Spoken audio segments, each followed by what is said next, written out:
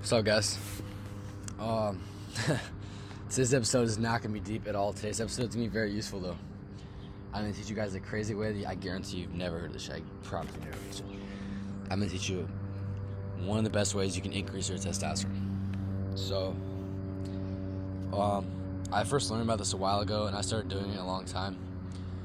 And I noticed every time I would do it, like, I would literally finish, and I would have an erection.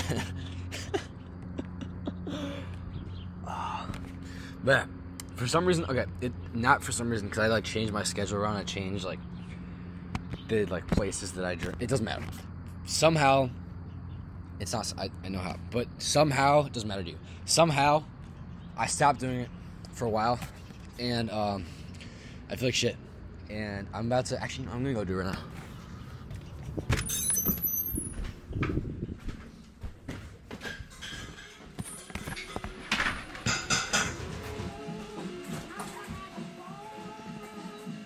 Bring out the ice pack again.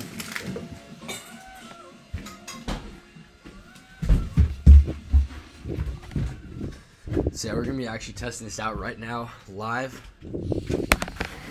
I have not done this shit in a long time, because I'm about to piss too. But I stopped, just for a stupid reason. I didn't really have a reason to stop. But I'm going to try it again right now, because I think it might be beneficial.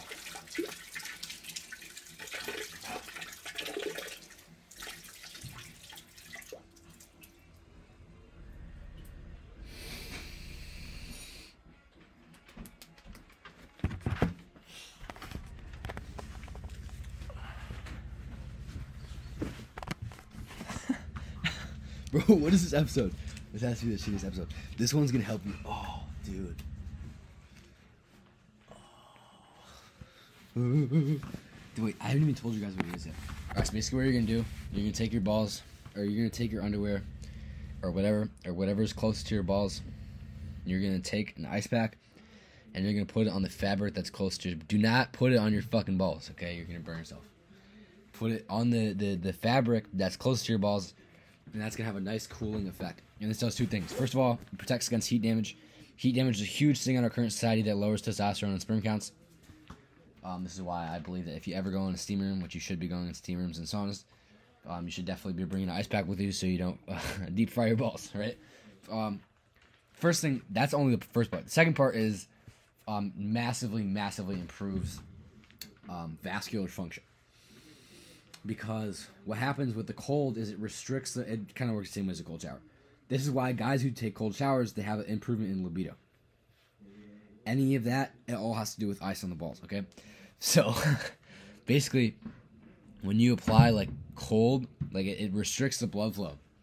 And if you've ever done blood flow restriction training today, or like I did today, it's really fucking fun. What it does is it kind of stops the blood flow, and then after you stop the intervention, there's a rebound effect where a bunch of new blood comes in there. And I don't know how, but there's this guy named Lucas A. His name's Boost Your Biology on YouTube. Just look up. He has a bunch of videos on the science of the shit. I don't really know a lot about it. I haven't read. I don't know if there are any studies, but I've seen huge gains. He's seen huge gains like that. Actually, that he tested and he proved that it worked for him.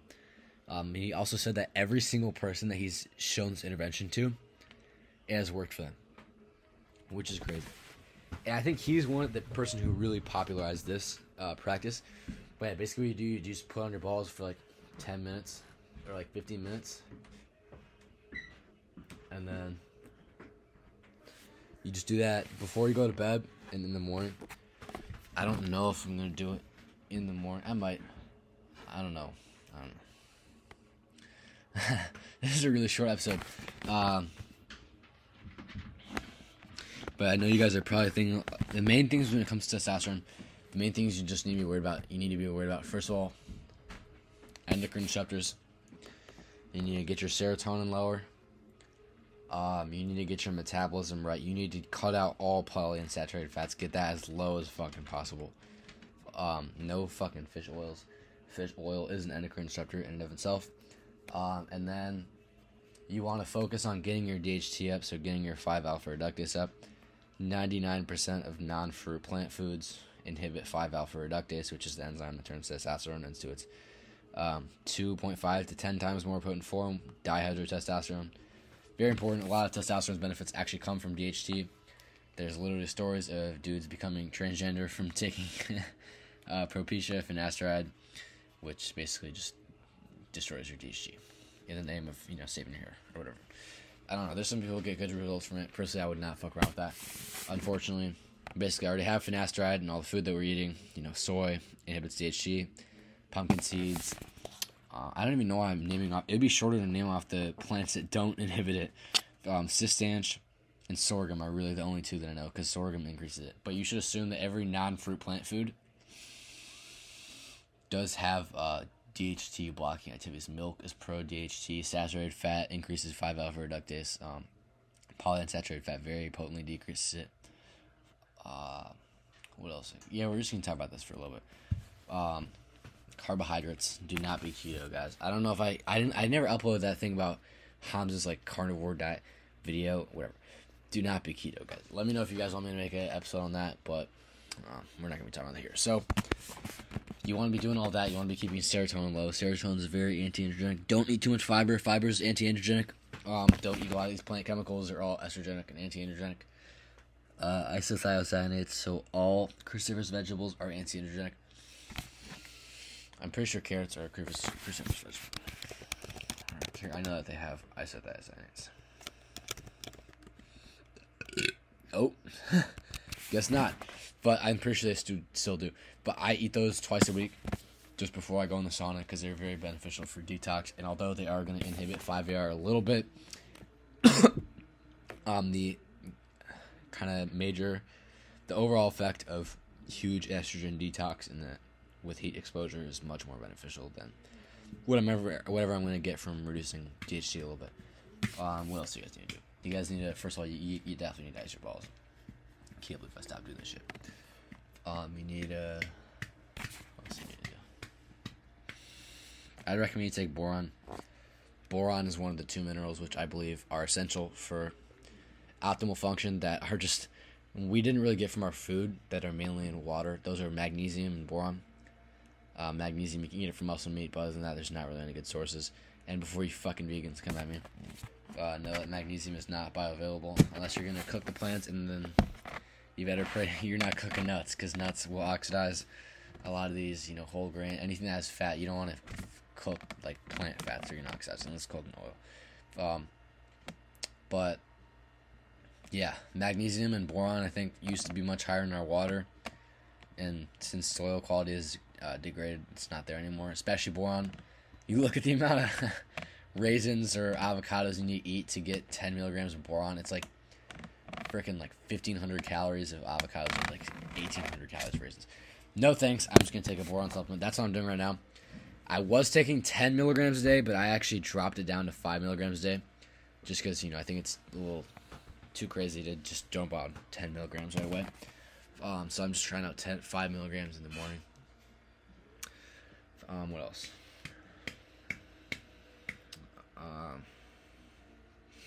Boron, magnesium. Make sure you're taking creatine. Creatine increases the fuck out of 5-alpha reductase. That's why I eat, I think 2.5. I eat 40 ounces of 80-20 a day.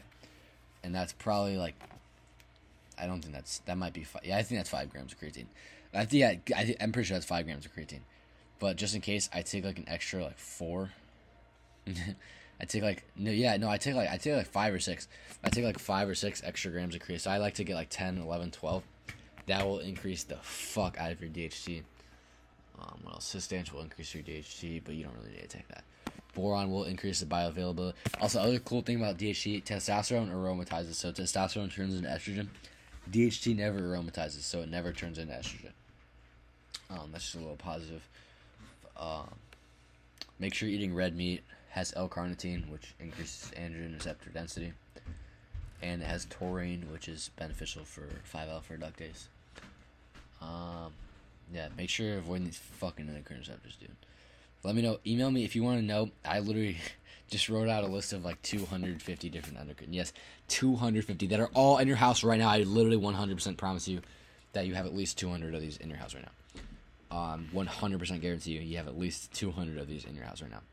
Email me, and Just ask me any questions, and I'll answer them all. I'll tell you about endocrine disruptors. But yeah, guys, ice your fucking balls. Sun your balls. It's getting to be winter right now, so I can't sun my balls anymore. I used to be sunning them at the park, but that's not really a good location. I don't know. But sunning your balls doesn't increase testosterone, but it does increase androsterone, which is a precursor to DHT. Yeah, guys. Also, make sure you're getting a lot of calcium, because when you're eating a lot of muscle meat, you're going to be getting huge, incredible amounts of phosphorus. That's detrimental to testosterone. The good news is that calcium will block phosphorus. Calcium will also block iron absorption. Iron is toxic, especially if you're eating large amounts of muscle meat. You could do with probably like 50% less iron. People talk about heme iron causing cancer. I think the reason for that is because non-heme iron is just not bioavailable, and then heme iron, you end up just actually getting high amounts of iron, and then that is what causes cancer. High iron does cause cancer. High iron causes high SHBG, so low free testosterone. It causes low total testosterone. It causes huge amounts of inflammation. Lots of problems. You need to keep your iron down. You need to be getting lots of calcium. That's why I recommend eating eggshells, because a lot of people can't get collagenous meats. It's more beneficial just to eat eggshells. Do not combine iron with vitamin C. Do not be eating bananas with your fucking ribeye. Do not be eating papayas with your ribeye, like Paul Saladino, or you'll end up having to fucking inject your blood and throw it out. Not good news. Make sure you're getting lots of sunlight. Vitamin D upregulates 5-alpha reductase and downregulates tryptophan hydroxylase, which converts tryptophan into serotonin. I would say you want to lower your tryptophan intake, but you can't really do that because you don't have access to collagenous meats. Anyways, we're just going to fucking wrap this up. This is more of a this is like a really rambly episode. I didn't really talk about anything too specific, but you need to actually no, I did ice your balls, bro. Yeah. Have a good day. I hope you maybe got some value from this. See you in the next one. Email me adhdremission@gmail.com if you ever have any questions.